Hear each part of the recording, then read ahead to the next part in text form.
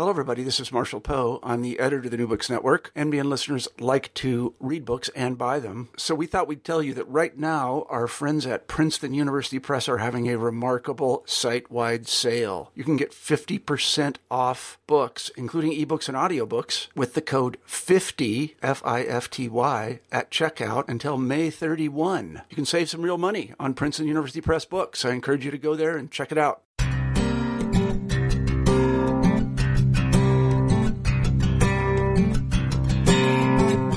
All right, welcome everyone back to another edition of New Books and Education on the New Books Network. This is your host, Ryan Allen, and I'm excited today to bring you a book that I think is quite relevant to our current state of political affairs and education. And this is the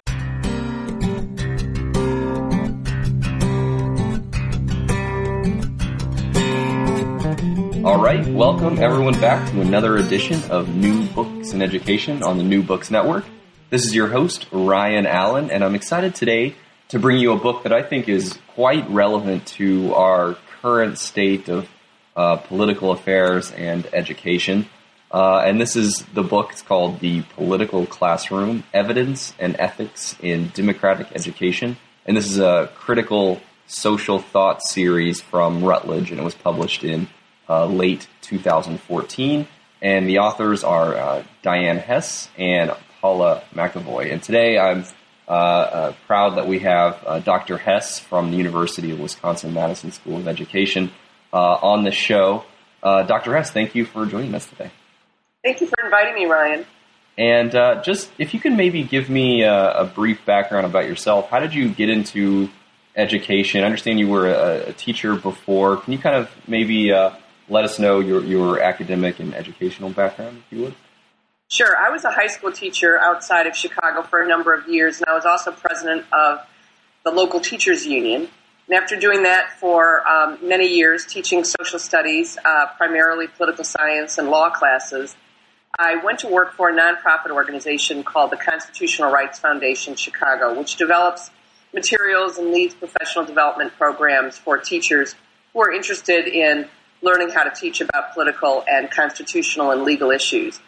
I went to the University of Washington in Seattle to study with Dr. Walter Parker and did my PhD in curriculum and instruction with a specialty in the law school, and then went to the University of Wisconsin in 1999 in the Department of Curriculum and Instruction. And while there, I continued my interest in teaching and learning about controversial issues and did a number of studies, including a large longitudinal study that resulted in the book, The Political Classroom.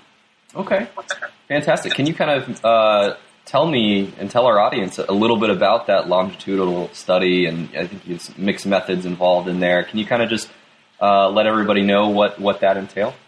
Sure. The longitudinal study started in 2005, and I was interested in learning about how students experience a particular kind of civic education, which is a focus on discussing highly controversial political issues. And so I sought out schools initially in two states, Illinois and Indiana, where teachers were using this kind of approach to civic education, and matched them with similar classes in their schools that did not use that approach. And spent a number of years collecting both quantitative and qualitative data, trying to understand what was happening in these classes, how teachers were approaching it, and then followed the students 2 and 4 years out after high school. So it's an unusual study in the field of social studies and specifically in civic education because there's really rich qualitative data from when the students were in high school, but also very extensive data from hundreds and hundreds of kids 2 and 4 years out after high school. Wow, yeah, that's amazing. I mean, just the sheer sort of logistics of keeping track and I guess showing up when you did. How did that work? If I can ask. Well, it worked with the help of people like you, Ryan. Lots of graduate students who were traveling throughout Illinois and Indiana, and then eventually we added the state of Wisconsin. So we'd have lots of people on the road, observing in classes and interviewing students and interviewing teachers. I was, in the schools myself, a lot, and it was really kind of a interesting challenge, I think, in terms of just the logistics, as you would suggest. I mean, it was, for me, quite a very large study. But it was also really fun because we were in the classrooms of a number of really extraordinary teachers. So one of the things that I learned from the study, and the co-author of the book, The Political Classroom, Paula McAvoy, also learned, and she was in a lot of the classrooms, is that teachers really, really matter. I mean, this shouldn't be a surprise to any of us, but we saw just extraordinary teachers who were very, very skillful, very reflective about their own practice. And so we came away from the study with, I think, better understanding of what teachers do who are exceptionally good at this form of civic education. Sure. Can you maybe go into that a little bit, that idea of civics education? I think you call it, or I guess you dub it, the political classroom. Can you maybe talk about what that is a little bit more and maybe how that's different from potentially a normal classroom? Right. Well, so civic education is typically defined as a type of education designed to prepare people to participate politically and civically. Often it's called democratic education when you're talking about preparing people to participate in democratic political structure. In our book, The Political Classroom, we focus on a particular type of civic education that revolves around helping young people understand the contemporary and highly controversial political issues of the day. It's not the only thing that happens in these classes, but it's a major thing. And the theory behind this form of civic education is that what we want is for young people to understand, to appreciate, to be informed about, to form opinions about the actual political decisions that they're going to need to make as participants in a democratic society. And so the best way to do that is to make sure they've got a lot of complex understanding of how the government works and doesn't, as the case may be, but that they also are really deeply embedded in and interested and engaged in actual political issues. Mm-hmm. Okay, very good. How diverse was your sample? Did you have a lot of socioeconomic, I guess regional within maybe city areas, or race as well? Can you kind of talk about that? Right. So the sample, as I mentioned, was in 3 states: Illinois, Indiana, and Wisconsin. And those 3 states in 2005 were quite different from one another politically. Wisconsin at the time was what we would call a quintessential purple state, beginning to become highly polarized. Today, it's probably the most polarized state in the United States.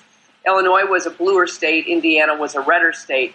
And that really mattered quite a bit because one of the things we were interested in was ideological diversity, both within the communities in which these schools were housed, within the schools, within the classrooms, and among and between the students. So the kind of diversity that this study focuses on is one that typically isn't given very much attention in research and education, which is ideological or political diversity.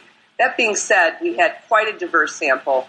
We had schools that were public schools and private schools. Within the public school sector, we had charters and schools that were not charters. We had religious schools and other private schools that were not religious schools. We had schools in cities and suburbs and rural areas. So we think we had a pretty good mix of schools, and our student sample roughly mirrored the state in which they were embedded. Mm-hmm. So we had lots of kids who were of different race, of different social class in particular.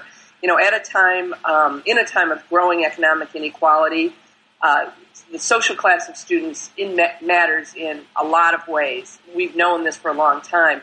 What we sought to do in this study was to get a better understanding of how social class matters in terms of preparation for political and civic engagement. Mm. So having that diversity of social class was really important.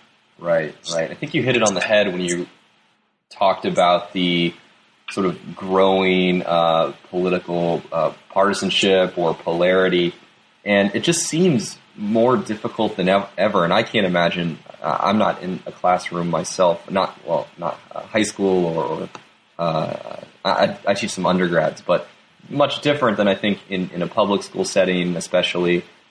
teaching when they haven't really gotten this kind of civics before, they're getting it for the first time, to really go out and teach politics without having some sort of your own a bias in the teaching. Can you maybe talk about how you sort of gauge that idea of sort of how you can play both sides or teach both sides of the arguments? Well, one of the things that we did in the book was to focus on the ethical questions that teachers who are approaching civic education in this way need to deal with. And one of those ethical questions is what role their own political views should play in their teaching. And we concretize this with the question, should teachers share or withhold their own political views during discussions of these controversial political issues? And what we found, not surprisingly, is that there's a lot of difference among how teachers approach this. We had teachers in the sample who were absolutely resolute about never sharing their political views with students, and their students didn't think that they knew their political views. We had other teachers who said, oh, I never share my views, but their students thought they knew their views. And in some cases, we had classes in which half the teachers or half the students said we know, and the other half said we didn't know. And of those who said they knew, half thought the teacher was conservative and half thought the teachers were liberal. So this became a much more complicated question than I think people previously had understood it to be. But that being said, what we did come away with is that question, the question of whether teachers should share or withhold their political views, is not a question for which there are firm and clear rules, but in fact is a question that requires professional judgment. We were in classrooms where teachers did share their views, and we thought that was done in ways that were really pedagogically quite interesting and sound.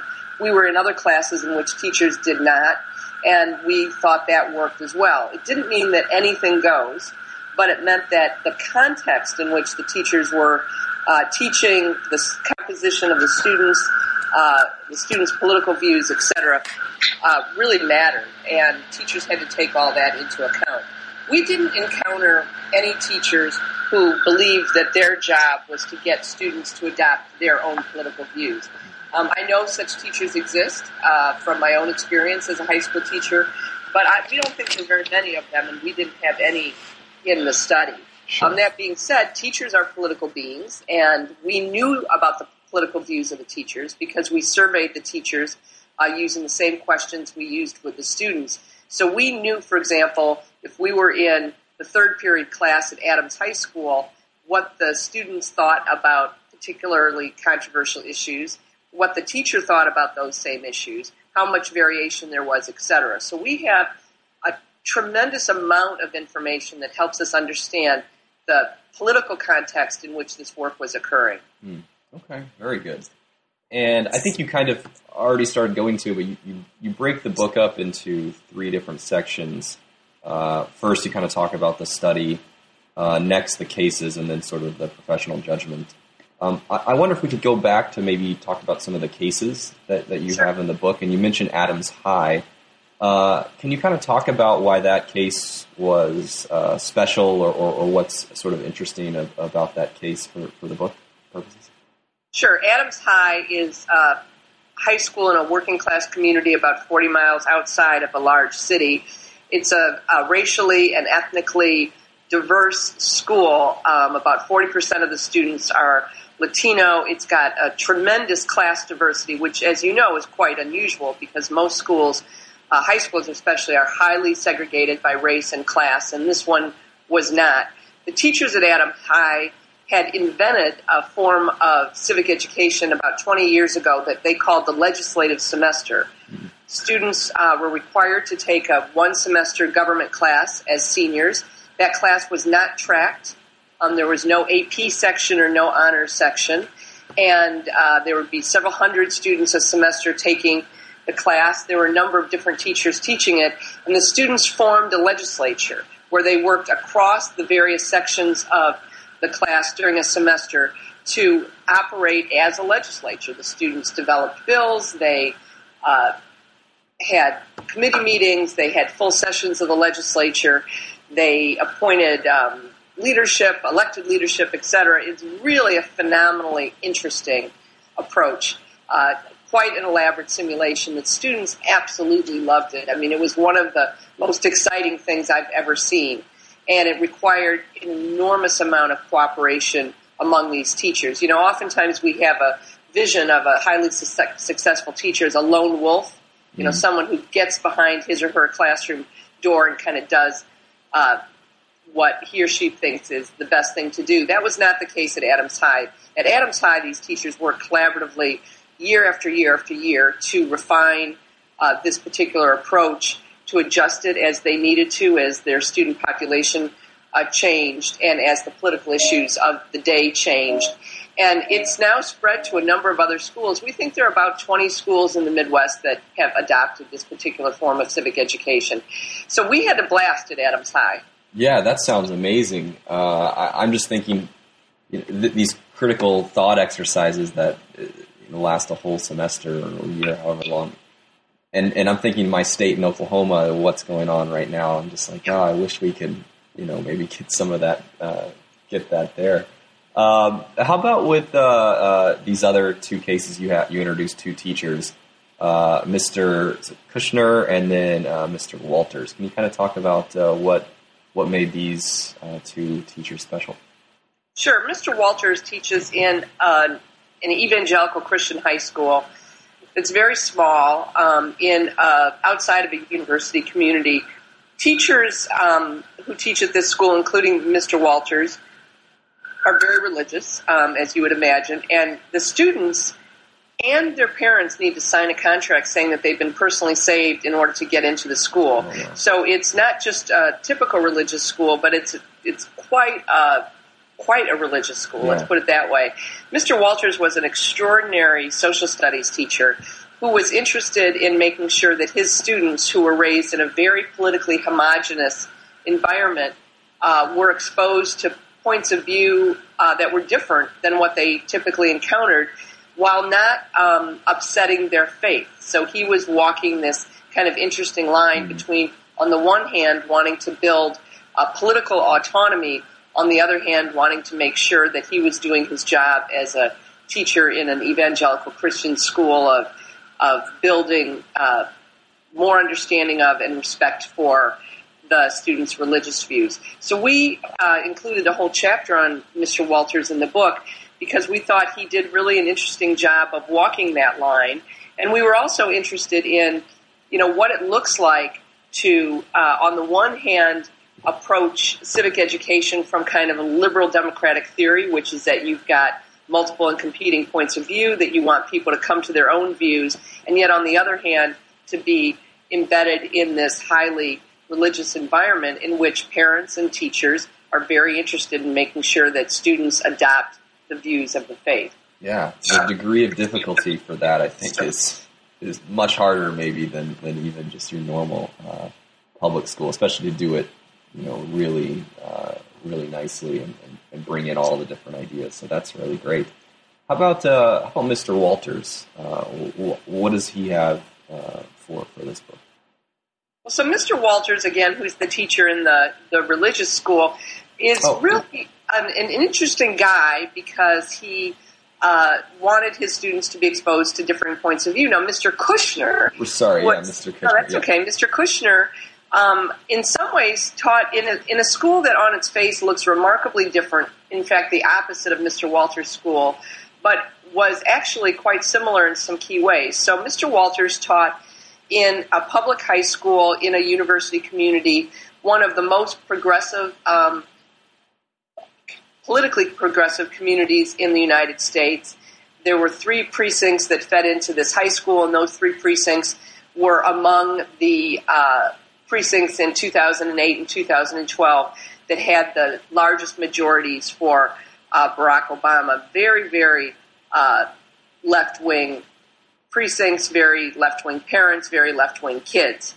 And so Mr. Kushner was trying to make sure that his kids were also exposed to multiple and competing views. So one thing that really surprised us is here are these 2 schools, a really religious school and then traditional public school. You would think they would be so different from one another, and yet Mr. Walters and Mr. Kushner had a similar challenge, which was these kids were being raised in very homogenous political communities. They were kind of marinating in their own ideological stews, so to speak, and we ended up calling these schools like-minded schools, which meant that in the classes, when we polled the students on their views on political issues, 70% or more of the students had the same views. And so these like-minded schools and like-minded classrooms were interesting places. They presented some opportunities, and they also presented challenges. So what we know politically is that if you live in a politically like-minded environment, so for example, where I live in Chicago is a very politically homogenous environment, you're much more likely to be politically active. So the people who are politically active are surrounded by other people who are politically active and are surrounded by other people who have the same political views.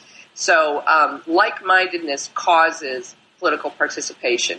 And that is both a good thing because we want people to politically participate and a challenge, right? Because if you're in these like-minded communities, what you're not hearing is views that are different from your own, which means that the views of people in these like-minded communities over time tend to become more partisan, more polarized, more extreme. This is what happened in these classrooms as well. And interestingly enough, as we report in the book, when we followed students from these classrooms 2 and 4 years out after high school, we realized that when we controlled for all sorts of other things, social class, etc., that these students were much more likely to participate in all sorts of ways, especially as voters. So we saw this phenomenon that we're seeing in society as a whole. So back to these teachers, Mr. Kushner and Mr. Walters, saw these homogenous political communities as a real problem. And they wanted to expose students to differing points of view, even though they, the teachers, had political views that were very similar to the communities that they were housed in. The religious teacher, Mr. Walters, was actually a little bit more moderate than his students, but Mr. Kushner was the most left-wing teacher in the study. So here we have these teachers who have political views that are similar to their students, similar to their parents, and yet the teachers say this would be a problem if all these students heard were these views. So they went to great lengths, which we explain in these 2 chapters, to make sure that students had to encounter views that were different than the majority in which they were embedded. Okay, that's fantastic. Can you maybe talk about what were the students, if you can single that out, what were the students' sort of reaction to hearing these different sorts of views? Or were they appreciative, or did this come back in the future? Because I know you interviewed them 4 years out. Can you kind of talk about that, if you could? Yeah, it's a great question, Ryan, because it wasn't the case that students immediately recognized that it was a good thing to hear views that were different than their own. And that's no different than the rest of us, right? Oftentimes, especially when we live in communities that are politically homogenous, it can be literally shocking to realize that it's not the case that everyone agrees with us. And that was the case for these students as well. Sometimes they would just be so surprised when they had to encounter these very, very different points of view. So, for example, Mr. Kushner had students who, for the most part, were in total agreement that abortion should be legal in the United States and that restrictions on abortion should be very minimal. He brought in a speaker who represented an organization that had very contrary views, and initially the students really didn't like it. They were offended by what the speaker had to say, not because the speaker was offensive, just because the views were so different. But when we interviewed the students 2 and 4 years out after high school, they looked back with appreciation. And they said, Mr. Kushner was one of the few teachers in that school where who really cared about making sure that we had to reflect on our own views and that we had to have our own views critiqued and we had to consider the views of others. One of the students, when we interviewed him, we asked, well, what happens in other classes in the school? And the student said, well, you've got to realize that in this school we've seen every Michael Moore film twice. And so when this student looked back, after high school, he said, look, this was really great because, a lot of us did leave this very homogenous community. And even if we didn't, we had an experience, having to encounter different views. Of course, that was harder to pull off in those schools than it was in these other schools that we called non-like-minded or purple schools. If you think about, purple, red, blue states. Right. So we talk about purple, red, blue classrooms.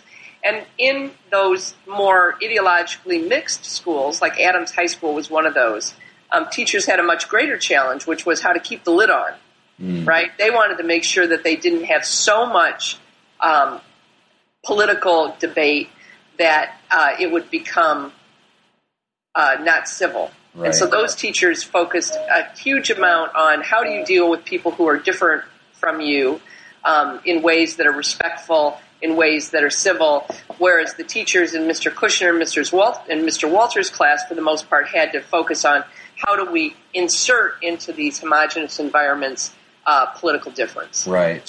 How about, I guess the next natural question is, how about parents? Do the teachers face, I'm assuming that it's very difficult sometimes when you're teaching these things that, you get phone calls from parents and opposition from local communities potentially even. Can you kind of talk about that role?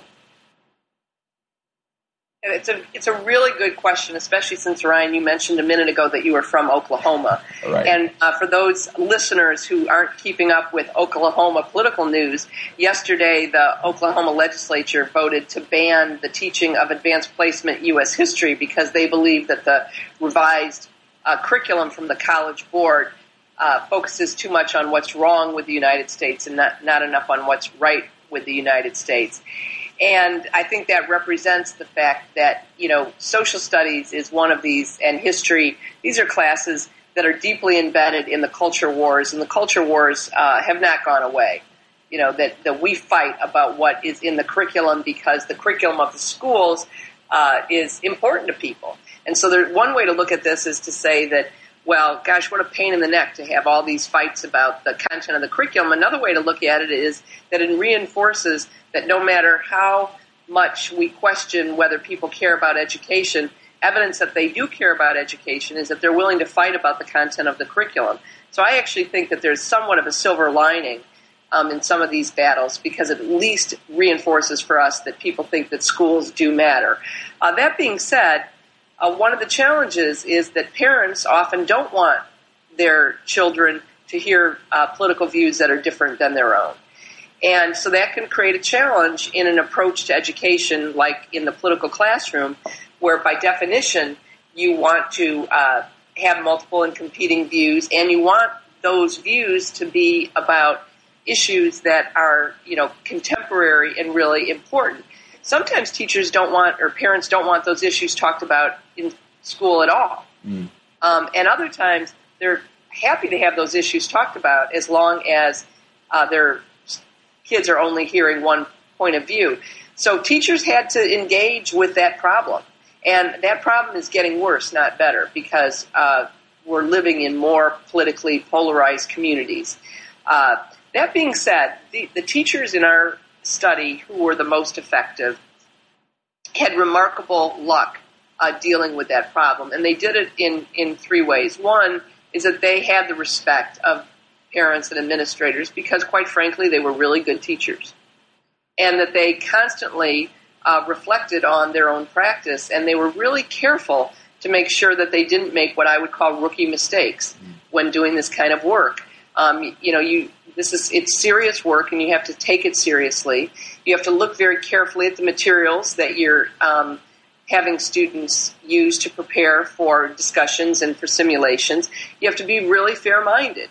And most of the teachers in our study were really fair-minded. That they were not interested in, as I said, indoctrinating students into a particular point of view. They were interested in making sure students were able to think seriously about differing points of view. So we actually had very few examples in this study of parents complaining. However, we interviewed the teachers about this, and all of them had some example of this. And they reported a couple things. One is that if the school administration had their backs, it really mattered. So, we know that school leaders make a huge difference. And with this kind of teaching, school leaders have to understand why it's important for teachers to do this. They have to understand what it looks like when done well. They have to make sure that teachers are provided opportunities to get better at doing this, that teachers go to professional development workshops, etc., to learn how to do it. They really have to support it. And then when parents call it a complaint, oftentimes the complaint initially goes to the principal. And if a principal can explain, here's why we do this in this school, and here's why we think it's important, oftentimes that would calm the parent down. Sometimes the parents just misunderstood, that they heard a snippet. A student would go home and say, well, you wouldn't believe what Mr. Green said in class today. Right. And that would cause the parent to misunderstand what in fact did happen. That being said, again, we know that teachers do make mistakes. Right. And there are times when teachers cross all sorts of lines, and that's really damaging. Because when teachers do that, it often causes administrators who are not very effective to just want to shut down the whole thing. Sure. And so it's not unusual to have administrators, especially inexperienced administrators, decide that the way to deal with controversy is to ban it. Right. Which in fact is highly controversial, right? Sure. No, absolutely. So if we could then, how can we support these types of classrooms? What can we do? It's a very difficult situation, I think, as everyone can recognize. Then how do we make it maybe easier, and how do we get more of these types of classrooms in our school? It's a really great question, Ryan, and thanks for asking it, because I think that we need to focus as much as we can on what supports good practice in schools and not expect teachers to bear the brunt of this on their own. So in the final chapter of the book, Paula McAvoy and I outline a variety of things that we learned from the study really make a difference. So one is that there are civic education organizations in the United States that provide lots of support for teachers to do high-quality work. Some of these organizations are local, some of them are state organizations, a number of them operate nationally. So in our study, we had lots of teachers who are participating in a program called the Choices for the 21st Century program, which is housed at Brown University but operates nationally. And we also had a lot of teachers who were in a program called the U Summit program, sponsored by the Constitutional Rights Foundation in Chicago. And there are lots of other organizations like this. There's one called Street Law.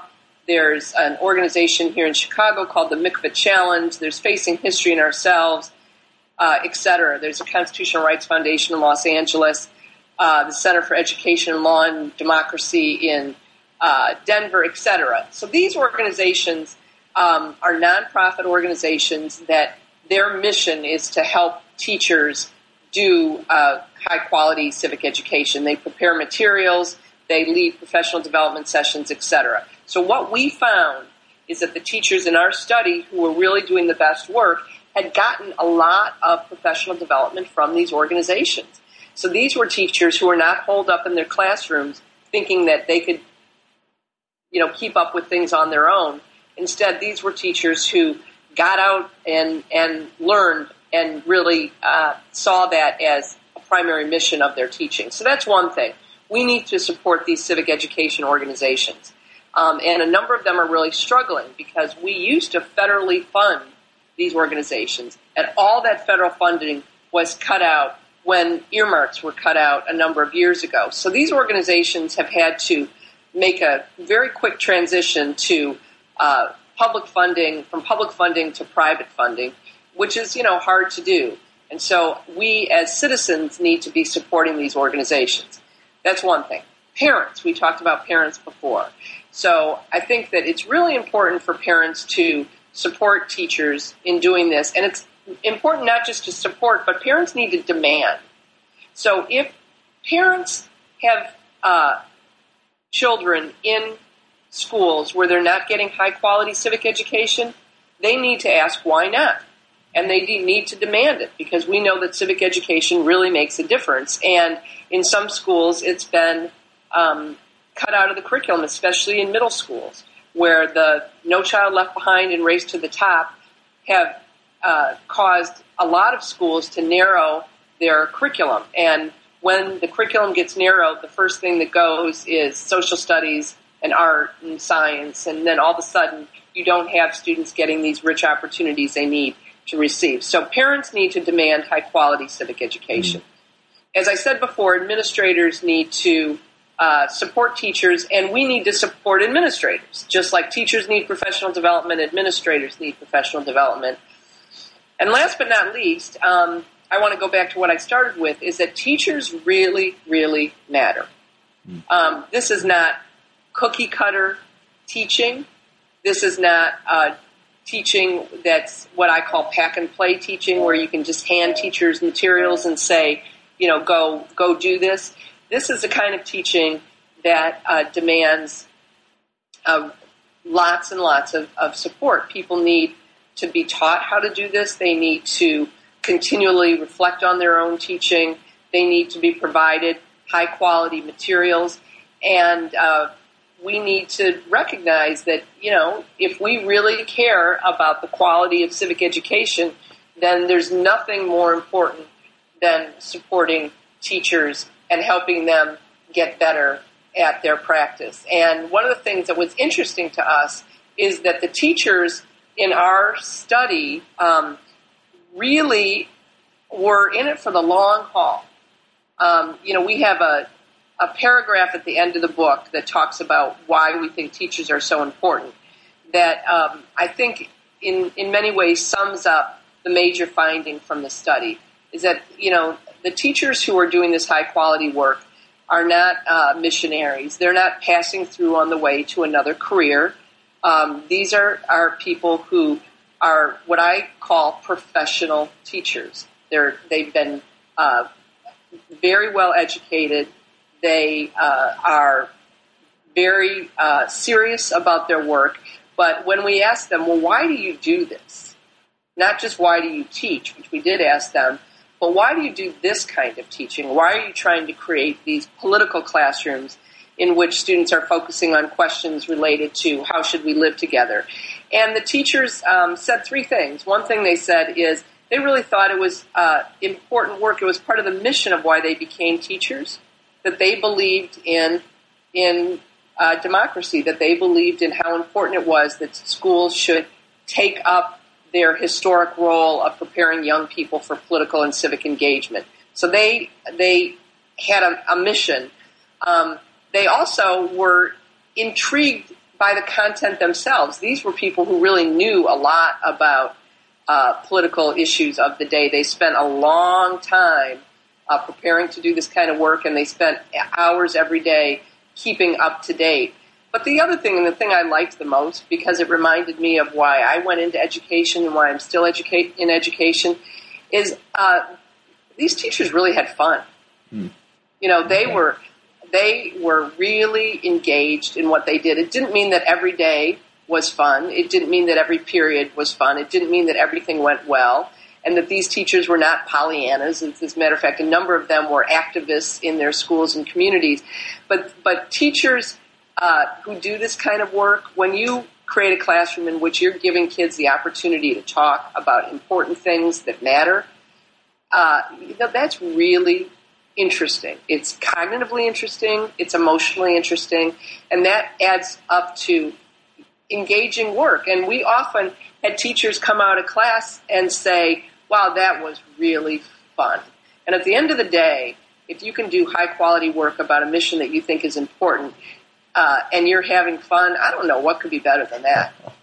Well, that was a fantastic, I think, exclamation point on sort of the book and wrapping it up. So I do appreciate that. And, we do have to remember, I think a lot of people who are listening are educators in education, but that last point, I wasn't expecting, and I'm glad you said it, have fun, right? This is, not just about being a job. So I'll definitely take that to heart. If you could, can you maybe talk about your next sort of project, or what do you have coming up on the pipe? I know this, you just basically got done with this, but as we all know, the next project is just around the corner. So what do you have for us next?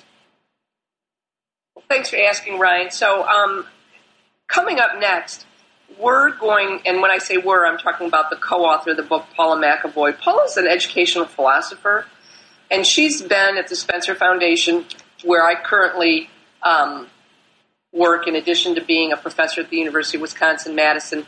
She's been there for a number of years, but now she's returning to UW-Madison to be the staff director of a new ethics and education center that it's actually just opening on March 1st.